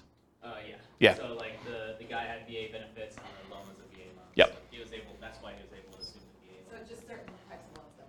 Okay. Yeah. I just was never, I never even heard of that. Yep. So, cool. Yep. They're qualifying assumable, so you need to qualify. And a lot of times you need to pay a fee. So the bank's going to ask you to do a paperwork fee in order to do that, whatever that is. Any other questions? I have a question. Yeah. It seems unlikely in this environment because of high prices Yeah. that there would be good subject to candidates. Is What do that you mean? true? So the because question they for the don't have microphone. Equity in their house, so it'd be kind of crazy for them to walk away. Well, I guess if they lost their job and they have no money, they can still keep their credit. Yeah, so Scott's question is, in an environment like this, where we've seen massive amounts of appreciation, and people probably have a lot of equity in their property, for someone to be able to just allow you to take over their loan subject to seems unlikely. And that's not quite true, because what they may say is, look, if you give me the $30,000 in equity I have, you could take over my loan. And so you might be able to take over more things if you have some money to put down and be able to acquire that. And it may still make sense for you to do that. You can think to yourself, look, do I want to go and put 20% down to buy another property today and get 6%? Or do I want to do, $30,000 and be able to take over 3.25? And you may still want to do that. So yes, there are still options to do it. I do agree with you, though, that the more equity they have, the more creative you need to get in structuring that. The chance of them saying, hey, I'll walk away and give you, and I'm using that in quotes, 20% of my equity just because that's my loan balance, unlikely, right? I think you can, in some cases, capture some equity. They're willing to trade some of their equity for the solution to their problem. But 20%, maybe, probably not, though, right? I think you're more likely to be able to negotiate something where you're buying at a discount. Like, I'll give you an example, and I'm going to get to this here in a second, but imagine for a minute that you go in there and you offer somebody to be able to take over their loan, start making payments on their loan at a 6% discount. Well, if they were going to go sell their property with a real estate agent, they'd be walking away from 6% sales transaction costs, right? So it seems pretty easy for them to say, well, if I don't do a deal with you and I go list it with a real estate agent, I'm going to net 94%. And with you, I'm netting 94%. And it's going to be done tomorrow. They may prefer to do that, right? So so what's the difference between 94% and 93%? Not much, right? Especially since the value is not exact. What's the difference between 93 and 92? Yeah, and especially if they need work on the property. Or maybe they don't know the value of what it is right now. Maybe they think it's a little bit lower, a little bit higher. I mean, it's hard to say. And you have unrealistic sellers who think that their property is worth, $50,000 more than the one that's sold across the street, who has, backs to a park and has all sorts of crazy stuff, and theirs doesn't. and they think that theirs is worth that. But then there's sellers that are like, I don't think my house is worth quite that much. And the inefficient real estate market is part of what allows us to do some of this stuff. Okay. Yeah. So now, I know I'm not at all well-versed in legal things. Yeah. And Neither am I. I'm not an know- attorney. I know you would talk to an attorney and you try to have this written up really well, but one of the things that I feel like keeps running in my mind is like, Yeah. what if the seller dies and you're the person buying the creative financing? It should be written in some way, but I just feel like sometimes things get weird. Yeah. When people die. This seems like an additional risk of like, you're not going through an institution, your loan isn't held by some bank where it doesn't really matter who the person is. You now have this like individual entity that Yeah, Rachel, their family comes involved, and then there's probate. Yeah, Rachel, I'm pretty paranoid too, and I come up with all sorts of like weird situations that happen. But honestly, that is one I don't actually have a problem with, because my understanding, and I had a client of mine die while they were selling a house with me, and what happens is the paperwork is written such that the obligations they had get passed on to their heirs. So it's already pre-existing in the paperwork that I was using to do that, and I would assume yours would too if your attorney did it. So the obligation for the owner financier, or whatever you had agreed to them, is now an obligation of their heirs. And it's not like they could say, we've changed our mind, we're not doing that. They may be motivated to get out of the deal, and you may be able to negotiate paying it off at a discount or some other benefit to you, but it's not like, I don't personally have that one worry. I have a lot of other worries, and you and I could probably get together and talk about all the crazy crap that could go on in the world and how bad things go, but that's not one you and I share. Yeah. Okay. That's great. I will Okay. let that go that I could legally have Yeah. people, like, Yeah, make yeah. sure that's not a problem. Yeah, I wouldn't worry about that one. Well, you hear like in probate, it's like this person has a car, you inherit a car and you can't sell it for 6 months because they didn't have a will, and it gets confusing. Yeah, Rachel's talking about some weird probate situation with selling car stuff. I don't know anything about that one, but I don't have that worry. But this is like the list you make for your attorney, right? The questions you come up with, you like list all the ones you have, and then when he gives you an answer, you're like, oh, well, that opens up like 94 other questions I got for you, Mr. Attorney, Mrs. Attorney. Let me go down that list, and you just have that list, right? And I think you go down there and you feel comfortable. And I don't think there are many things in this world that are like risk-free. Right? You decide like where you want to live on the risk continuum. Do you want to be in a spot where you're okay with being loosey-goosey with your paperwork and not consulting an attorney with every question? Or are you like, hey, look, I got a lot to lose. I'm going to go talk to an attorney, and I'm not going to do anything that I don't actually really, really know the answer to without talking with my attorney before I make a decision. So I think there's kind of a spectrum of things in that nature. And honestly, attorneys have different opinions on stuff. Right? If you experience this, where you go talk to one attorney and they tell you black and white, it's this. And then you go talk to another attorney, they're like, well, not really. It's that most of the time, but it can be this or this or this. And so I think that happens too. All right, any other questions? Just a comment on the marketing money. Yeah. The risk is higher in different markets too. Like here in Colorado, I've spent a lot of money just to get a seller on the phone that said, like, you're the 30th person that like said they want to buy my house. Yeah, so what Taylor just said is that the amount of money you need to spend on marketing can vary market to market. I also think it varies like market conditions to market conditions. Like in the last 3 years where a seller could list their property in the MLS and get 30 offers on it, 20 of them above list price, that's a very different expense to getting a seller to call you than a market where properties are sitting on the market for 6 months and they're not selling. And so I think market conditions come into play, and I think partly the market you're in has an impact on that too. If you're trying to buy, like for the recording, we live in a market where there's this really nice part of Fort Collins called Old Town Fort Collins, and there's like a really nice row of houses where they're all really expensive and no one really wants to move from there, and it's all really in high demand. If you're doing marketing to try to find a deal there, I mean, that's kind of hard, right? Kind of tricky. Can you find them there? Sure, but I mean, you're stacking the deck against you trying to find properties in that thing. Okay, any questions on risk exposure? I actually might get close on time. This is really weird. All right, so profit speed. So how quickly, what's the size of the profit, and how quickly do you see profit on these? So if you guys haven't seen this before, I'll do the short version of this. It's in a lot of the other classes, but these are the 5 areas of return for rental properties. There are really 4 areas of return for the rental, and then the return you get from the reserves you have sitting on the sideline. So appreciation, the tendency for property values to go up over a period of time. Cash flow, that's all the income you have coming in from the property, including rents and stuff like that, minus all the expenses, property taxes, insurance, maintenance, vacancy, property management, if I didn't mention that again, capital expenses, like all those things. So you subtract all the expenses out, whatever's left over is your cash flow. Tax benefits is usually the cash flow from depreciation. So when you rent the property out, you get this depreciation benefit. It's a phantom expense given to you by the government on your tax return.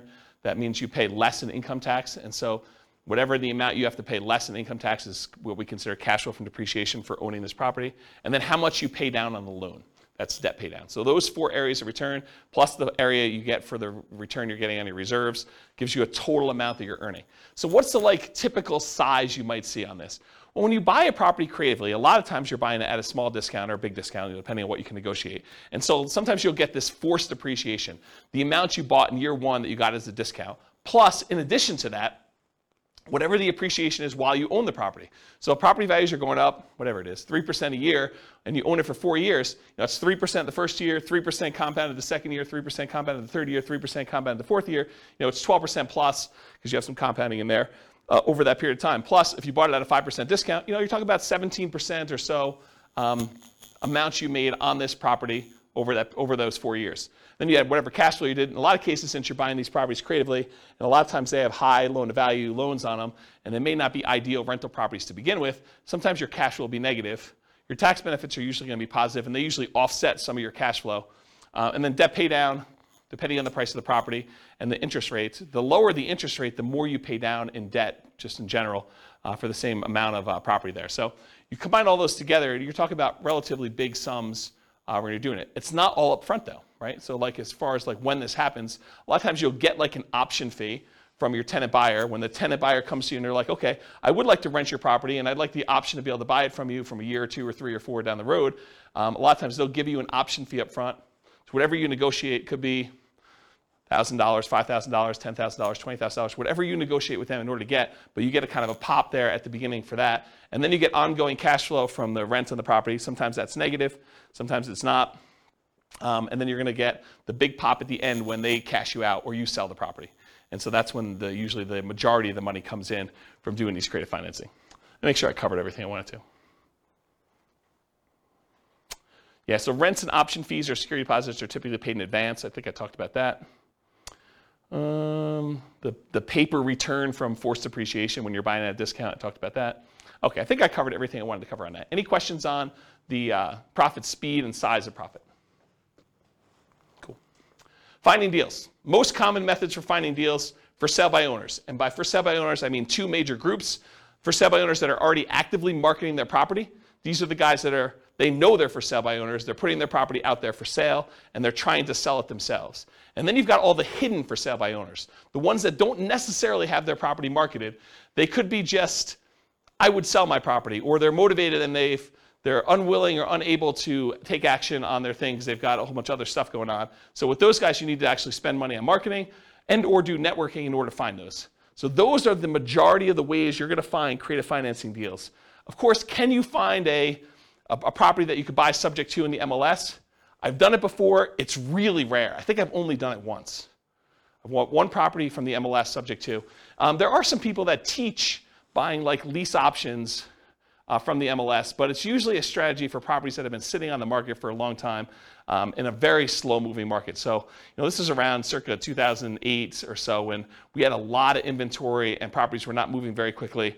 And one of the solutions that investors would go to is they'd go to properties that were listed in the MLS, and they would say, look, I know you had your property listed for sale. It's been on the market for 6 months. You guys haven't had any offers. How about I do a lease option? You stop the bleeding, especially a property that's vacant. I'll stop the bleeding. I'll come in here and I'll make payments on it, and then I'll agree to buy it from you for this price a year or 2 or 3 down the road. And I think for some sellers, that was a good solution to their problem. And I think if we got into a soft market again, I think that could come back. With as hot as the market has been for the last, whatever it is, I think the probability, you can still find them, but the probability of finding those is lower with a really hot market. And then I think really occasionally, especially with a loan assumption, you may be able to find real estate owned. Right now, there's so few properties that have been foreclosed on. I mean, I think we're literally at all-time lows. I was looking at some stats on this recently. But eventually, that comes back around. There'll be some people that have foreclosures, and the bank will take back properties, and some banks actually keep their own properties on their books, and they call it real estate owned. And you may be able to go to a bank and get them to agree to sell you a property, and they may be willing to do some type of loan assumption or owner financing, but it's from a bank, so it's really more traditional financing. But I think you could find some deals that way. And then wholesalers. Imagine you're out there, but you don't have the money to do a deal, but they decide to come and wholesale the deal to you, and you have the money to do it. So you can find people that are like you out there trying to find deals that they can't take down themselves or unwilling to take down if it doesn't meet their criteria. Any questions on finding deals? Sweet. So to analyze deals, you can use the spreadsheet, realestatefinancialplanner.com/spreadsheet. It's the world's greatest real estate deal analysis spreadsheet. That's the humble name for it. And so you can go ahead and just use that for doing your rental property analysis when you're buying a property. Just put in, what you're putting down on the property, what you're going to get for income on the property, and you can do all the analysis you need to for that. Any questions on analyzing deals? I probably need to do like a class on how to analyze deals, like how to fill out the spreadsheet, right? Or no one needs that? No one needs that? Wow, okay, I won't do it then. Sweet, save me a night. All right, market conditions. Really, no one needs it, huh? That's good. Market conditions. So, and ideally, markets where you can find properties with flexible sellers willing to accept creative financing. I think that's the definition of the markets that work for this. Markets with at least decent demand. Sometimes you can find deals, but it's really hard to liquidate the deals, and that's why you can find them. So I think you have to kind of balance those out. You need to find a deal that's good enough where you can actually make the deals work on the exit side. It is challenging in markets where sellers have lots of options. If a seller can go list their property, get 20 offers the next day by putting in the MLS, it's really hard to get your creative financing deal accepted. Really hard, right? I mean, if they have options of 20 offers, 5 of them are all cash, above asking price, no contingencies whatsoever. Another 10 of them are above asking price but with loans, and 5 of them are at list price or slightly below because they're just not in touch with reality. What solution do you offer them as someone coming in with creative financing, right? That's the hard part. You need to have a solution that you can offer to somebody that solves the problem. And if they have the ability to solve their problem another way, it's going to be really tricky for you. And then also a challenging market is low buyer demand. If you can't get rid of your property, if you can't put a tenant buyer in there, that's problematic. If it takes you 6 months to put someone in your property, that's going to be just going to be a challenge for you. You can make those numbers work, but you got to buy those deals a lot better. Okay? Any questions on market conditions? Cool. Accessibility, availability, these can be hard deals to find, no doubt about it. Got to do marketing in order to find them. Need to find sellers willing to accept creative financing. So you're usually solving a seller's problem. Watch out. Strong availability might mean it can be harder to sell in a reasonable time. One reason sellers can be motivated because it can be difficult property to sell. So there have definitely been deals where I'm like, yeah, I could see why you'd want anyone to come in and take over this property from you because I don't want this property either. It's bad. I just have no interest in dealing with the problems. I don't want to take on those issues. And so, there may be times when you're like, yeah, pass. Some markets are much easier than others. Talked about that. It's harder, but you might be able to invest in remote markets to find these deals. So it doesn't have to be your market. If you're in a market and your market's still on fire, you can go to other markets and do these. It's just different skills, different strategies. You got to start doing this remotely. And then you got all the challenges of doing remote investing. Can be done, but make it trades. Can you use your retirement account to do these? Yes, you can. Yep. So you can do this. And because it doesn't have to be like non-recourse loans, and the lender's not going to set 35% down payments or whatever they're doing for doing loans to your IRA or your 401k. These can be very attractive to do in your retirement accounts.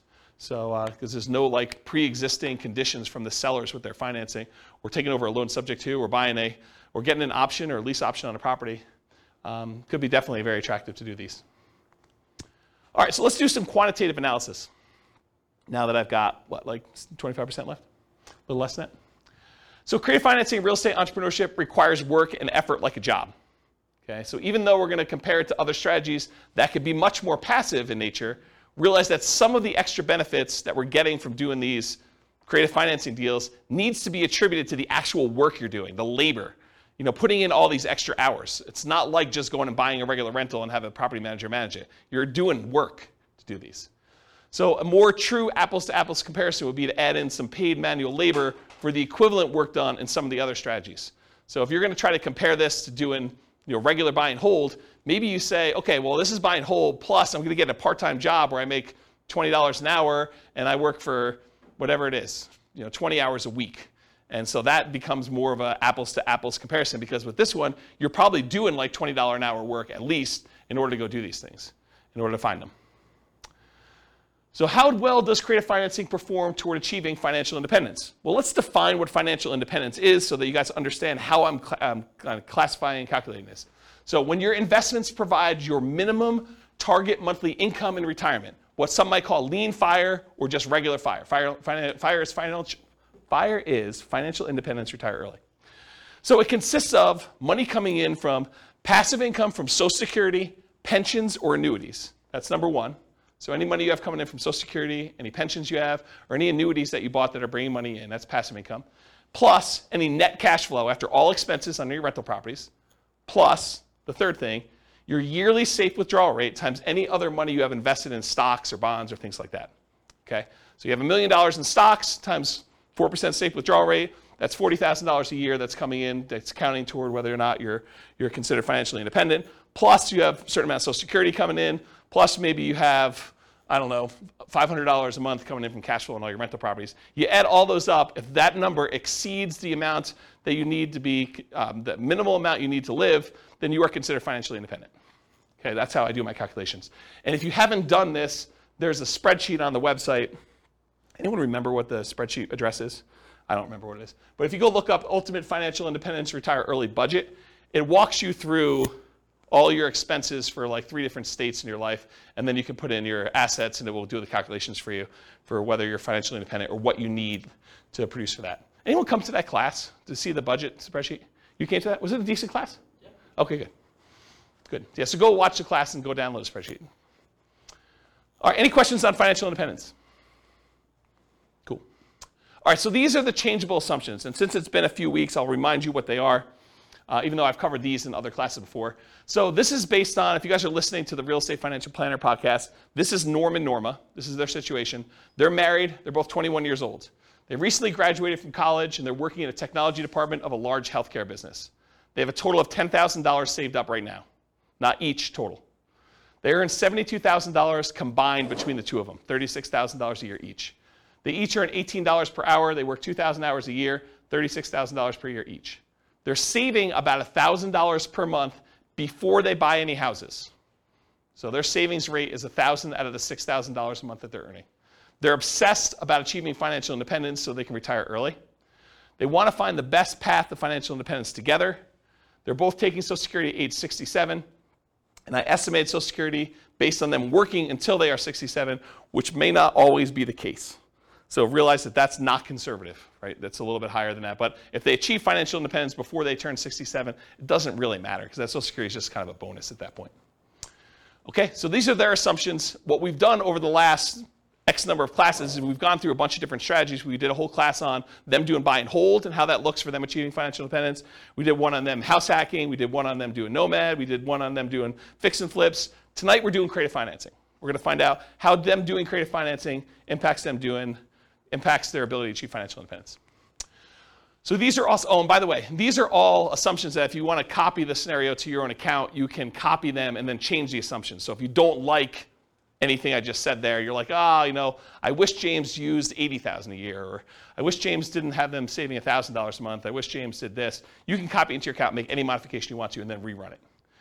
We're modeling this for 60 years.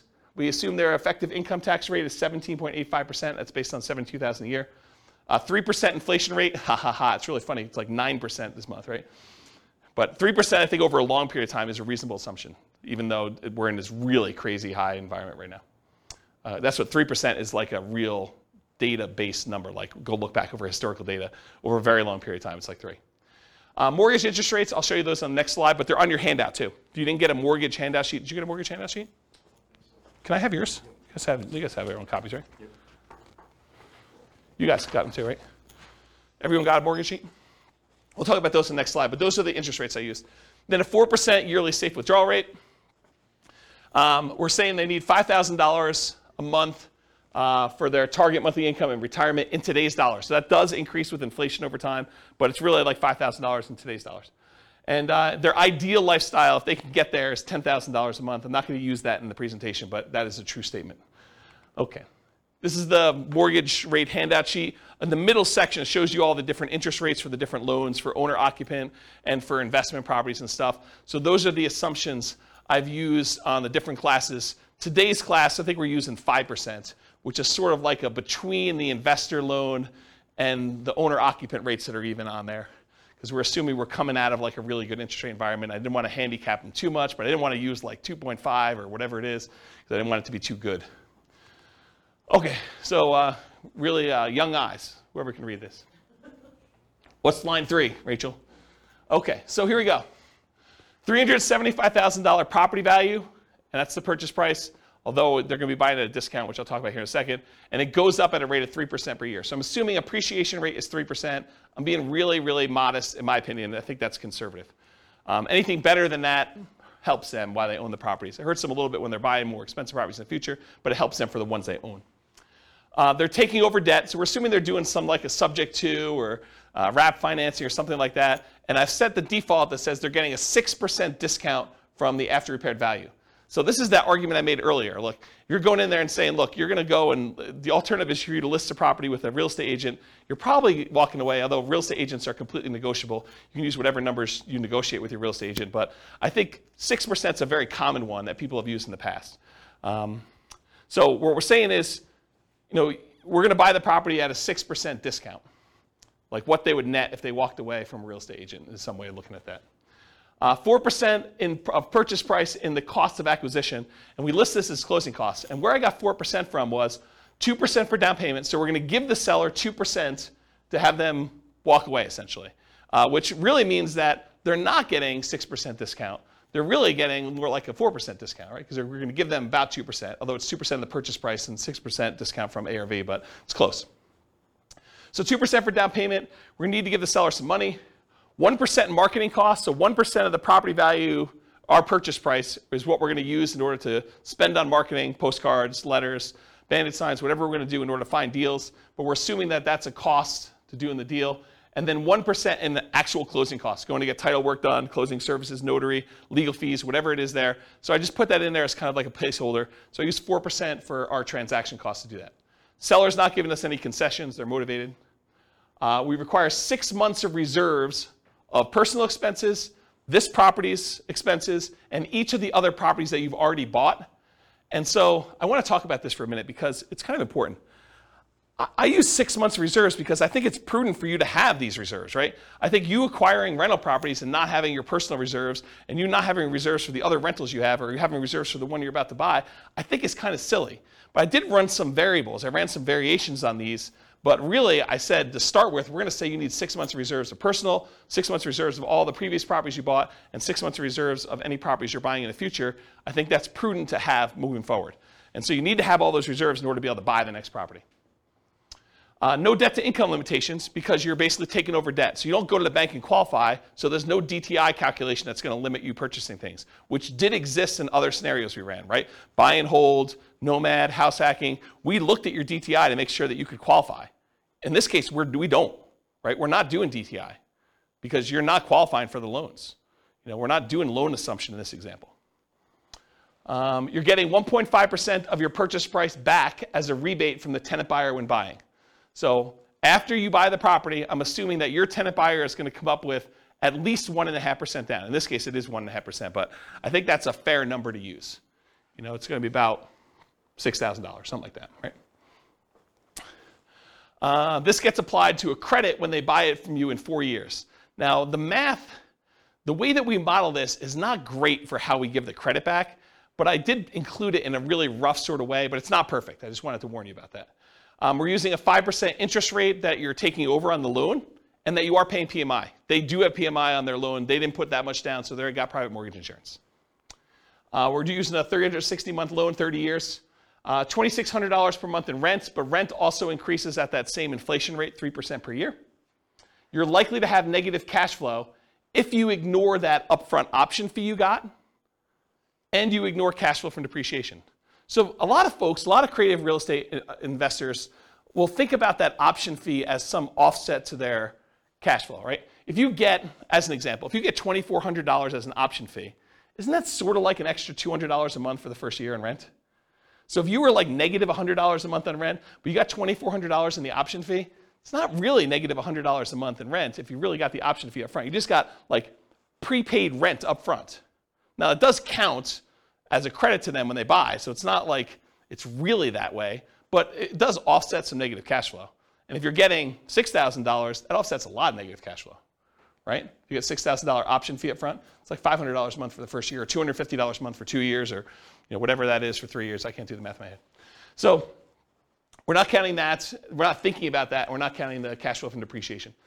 3% of the monthly income is the assumed vacancy rate.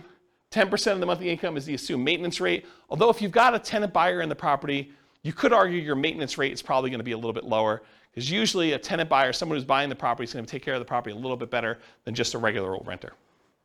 And you could negotiate that they're responsible for the first X in maintenance on the property too. That's another way to structure this. I'm not going to talk about how we calculate taxes and insurance, but we are calculating, it's on there. And then I'm not going to go into details about how we calculate the depreciation benefit, just for the sake of time, but I do have that in there as well. Let me get a drink because I'm losing my voice. You guys hear my voice, or is it just like in my head? You hear it? Sometimes it's hard to tell if it's just in my head or not. Because you listen to yourself on recording every once in a while, and you're like, do I really sound like that? I guess I do. So buy up to 15 properties. Oh yeah. So basically I'm saying they can have up to 15 properties that they've acquired at any given time. I cap them at 15 because in some of these cases they're able to buy like an infinite number, right? Like they eventually get to the point where some of the deals start popping, they've got a lot of money in their bank accounts, and really they could go spend an unlimited amount of money in order to do any number of deals that they want. And I wanted to set a reasonable limit. I thought 15 sounded about right. Do you guys think 15 sounds right? Is it too low or too high? 15 right or no? Okay, 15 sounds good. I do run some variations there, how long you're actively buying for. Oh, I only buy properties for 10 years. Because if I keep running this for, a lot of times you're financially independent before 10 years, or like shortly after 10 years. So I basically stopped acquiring properties at 10, and I did some variations where I extended it out a little bit more, made it shorter, but yeah, 10 years is arbitrary. And then I buy up to 15 properties. We sell them to a tenant buyer after 4 years. Historically, over a large data set,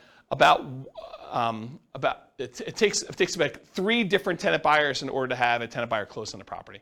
And so if you have a tenant buyer every year for 3 years, I used 4 years. This seemed a little bit more conservative. Could be longer than that, could be shorter than that. Depends on how you structure the deal, what happens in the marketplace, their ability to qualify, financing availability. A lot of variables in here. But I think 4 years seemed like a reasonable cutoff. You could extend it out if you wanted to. And I didn't count extra option fees you had, right? Like you put a tenant buyer in there, they could live in the property for a year and then decide not to buy. They don't get married, they get divorced, they no longer need the property, they're transferred out of the area for work, whatever the reason is. But there are times when that tenant buyer is like, I'm leaving, and they just leave their option fee, and now you got to go find another tenant buyer, and you get to collect another option fee by doing that. So I didn't count that. And then even after the 10 years, they're selling property. So they acquire them up to 10, and then we can sell them 4 years after that. And then when you sell, use 1% in closing costs. Usually you're going to negotiate to have the tenant buyer pay all the closing costs, but this is sort of part of that offset to give them that 1.5% credit back. So I sort of finagled it that way. That's where that came from. You're not paying any real estate commissions because you've got the tenant buyer you've already found, and the tenant buyer is buying directly from you, so there's no real estate commissions on the sale. There's a 25% depreciation recapture tax. So all that depreciation benefit you got, you're paying 25% tax on that number in order to do that. And that's conservatively high. It's really whatever your tax rate is with a max of 25. And then you're paying 15% long-term capital gains on whatever gains you had when you do that. And I do all those calculations to do it. Any questions on my assumptions, all of which you can change? After 10 years, if they sell their houses, what do they do with their money? So after 10 years, when they sell all their houses, they are invested in stocks and they're using their safe withdrawal rate. I did not do any modeling where they mixed strategies. The challenge with this stuff is there are so many different variations. Like once they're done doing all this stuff, do they do short-term rentals? Do they nomad? Do they house hack? Do they do buy and hold? Do they do hard money loan lending? Do they, what are they doing after this, right? And so, I mean, I could sit here and teach classes for weeks just with, oh, now they're going to do this. And you're like, okay, I'm not coming to that class. I came to the last one where they did something really, really similar, right? So this is sort of like pick one and stick with it. But I will add, you could go and model whatever you want, or if you're unwilling or unable to do the modeling, get me on the phone and we can do a paid consultation or something to do it. So, all right, any questions on assumptions? All of which are changeable. Cool.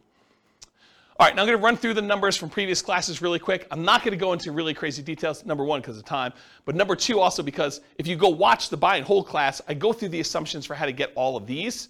If you go through the house hacking class, I go through all the house hacking ones. You go through the Burr one, I go through all the Burr ones. So like I walk you through exactly how we do all that, and then at the end I'm going to show you the ones for creative financing, which I will take some time. So if they did all stocks and didn't buy any real estate, it takes them 40 years in order to be financially independent. If they go and they do buy and hold strategies, there's a whole bunch of different strategies, everything from buying one owner-occupant property and buying stocks, that takes 33 years. Buying 20% down payment rentals, that's 31.42 years. Buying 25% down payment rentals, that's a little faster at 28.67 years. Buying 15% down payment rentals with PMI as an investor, that's 33.5 years. There's a whole bunch of stuff where then you buy an owner-occupant, then you buy 20%, 25%, or 15% down rentals. Those are a little bit faster or slower, depending on which one you're comparing it to.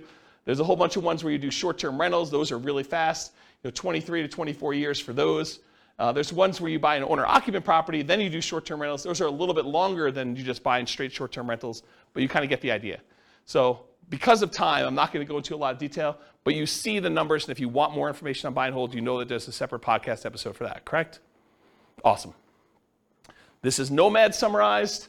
If you go buy 10 Nomad properties with 5% down, it's 26.5 years. If you buy 10 fixer-upper Nomads, it's 19.58 years. You buy 10 Nomad by proxy, it's 24 years. 10 Nomads, then you do short-term rentals with them, it's 12.67 years, which is actually one of the lowest in all these. You buy 10 Nomad properties and you get the house hacking roommates, either one roommate, two roommates, or three roommates, or four roommates. It ranges from 21, almost 22 years down to 17 years about with those different ones. If you do Nomads and you do lease option exits, it's about 31 years. If you do the ultimate real estate agent retirement plan, it's about 26 years. So go watch the Nomad class if you want details on any of those. We basically do this like class structure with Nomad for that. Here's the house hacking summary, and it went from vertical to horizontal because there's too many. And so it shows you all the different house hacking ones. I'm not going to go, but basically it's like how many different roommates you have and how many different properties you buy. So there's a whole bunch of variations on that, but here's the house hacking ones. Then I did Burr. There's 3 different Burr ones. There's doing Burr where you have, you leave 10% in the deal. That's almost 22 years. There's Burr where you leave 5% in the deal. That's almost 17, it's almost 18 years.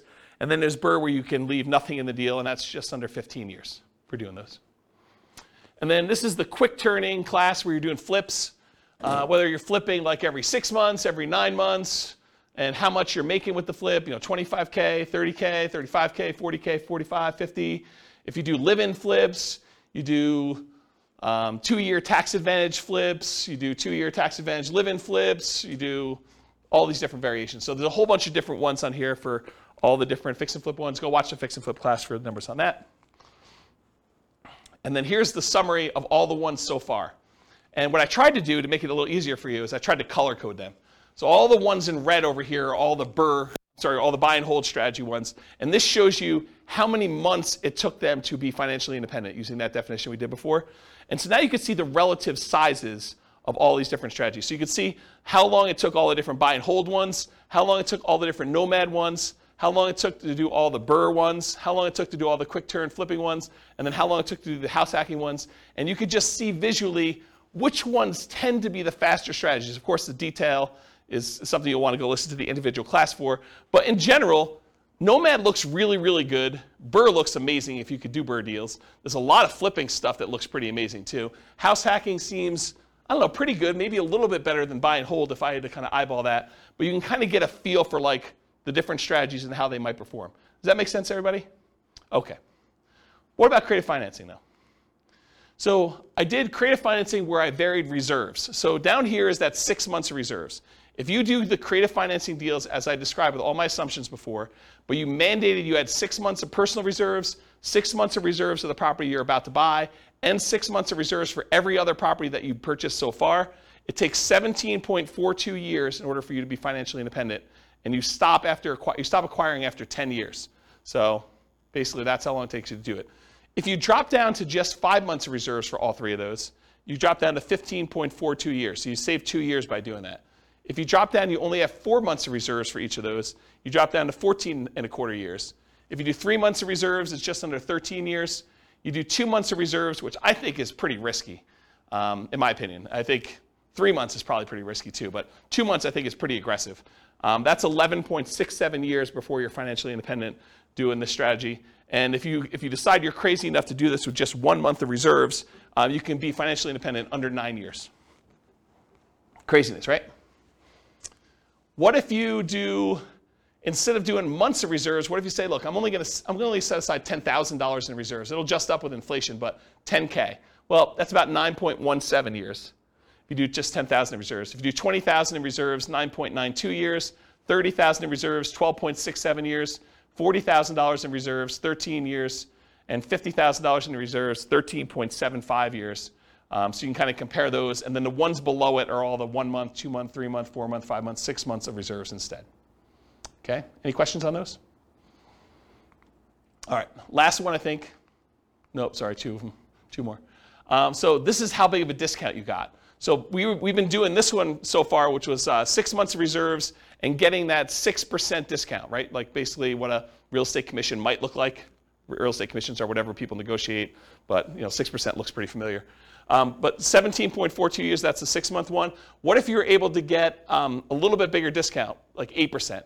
That's 13.67 years. What happens if you're able to get 10% of discount? That's 11.92 years. What happens if you're able to get a 12% discount when you buy them? That's 10.67 years. So getting a discount does matter, in doing this. What about by buying period? What if you said, I'm only going to do this for 5 years? Well, it takes you 35 years in order to become financially independent. If you only do it for 5 years, then you just let your money grow in the stock market. And remember, they're saving about $1,000 a month. Okay? What if you do it for the 10 years I said? That's at 17.42 that we covered already. And then if you decide to do this for a little bit longer, 15 years, you're financially independent after 12.67 years. So a little bit faster if you decide to do it longer. So I just wanted to show you that. Okay, so this is the same thing I showed you before. Now I just slid in this whole red section here for all the creative financing so that you can get a visual of like how effective these are compared to these other strategies. And it's super effective, right? I mean, I think the creative financing ones, and I did all the variations that we just covered, it's pretty fast compared to almost everything else we've done. It becomes one of the fastest strategies depending on like what you do and your assumptions about it for doing that.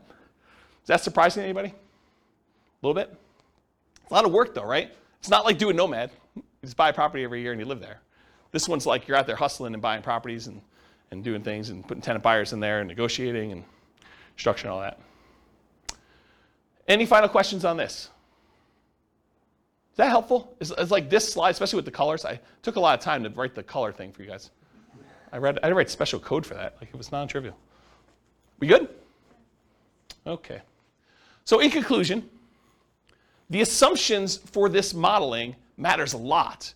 You're doing different price properties, you're doing different rents coming in, you do different discounts, you're doing it for a longer period of time, they're saving more or less. I mean, because they don't even get enough money to buy their first creative deal until they come up with 6 months of reserves, which isn't instantly. They only had $10,000 saved up front. So it took them a while just to get to the point where they have enough in reserves and money for marketing and closing costs and everything else before they can even buy their first property.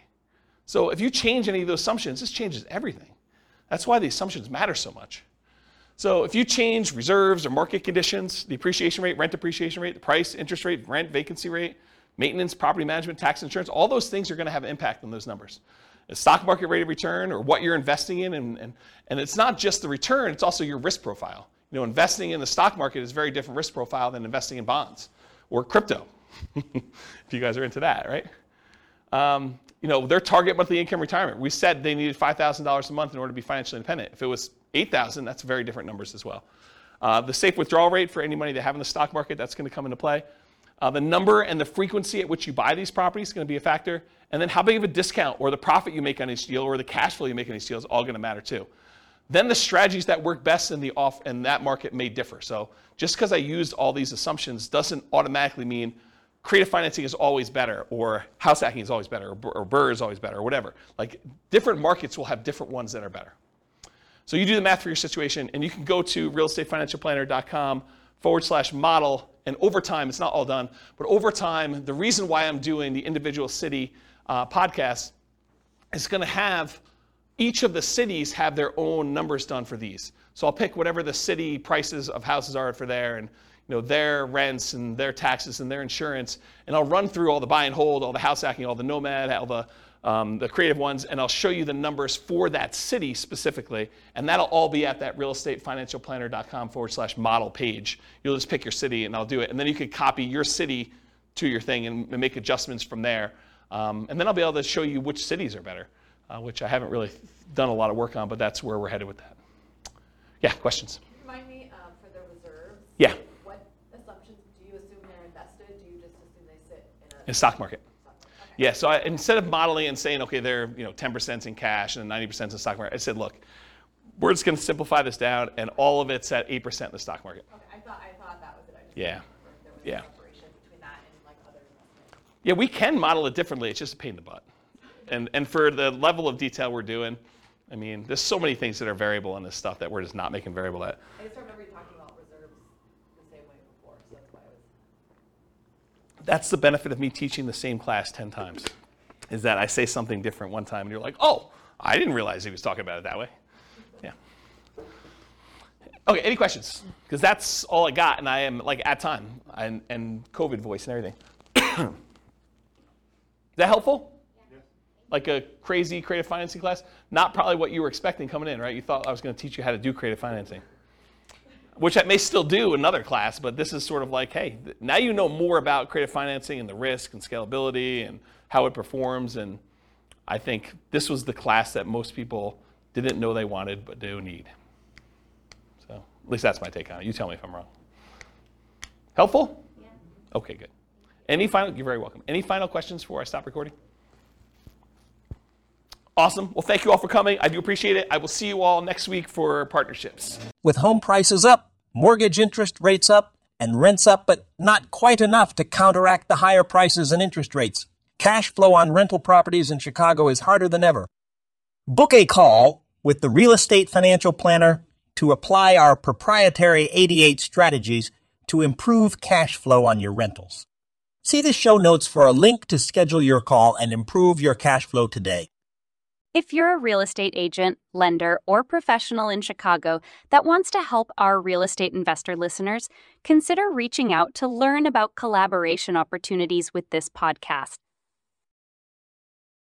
We'd love to add more value to our listeners by having you assist our investors buy, sell, and finance their real estate investments. See the show notes to schedule a call to discuss collaboration opportunities.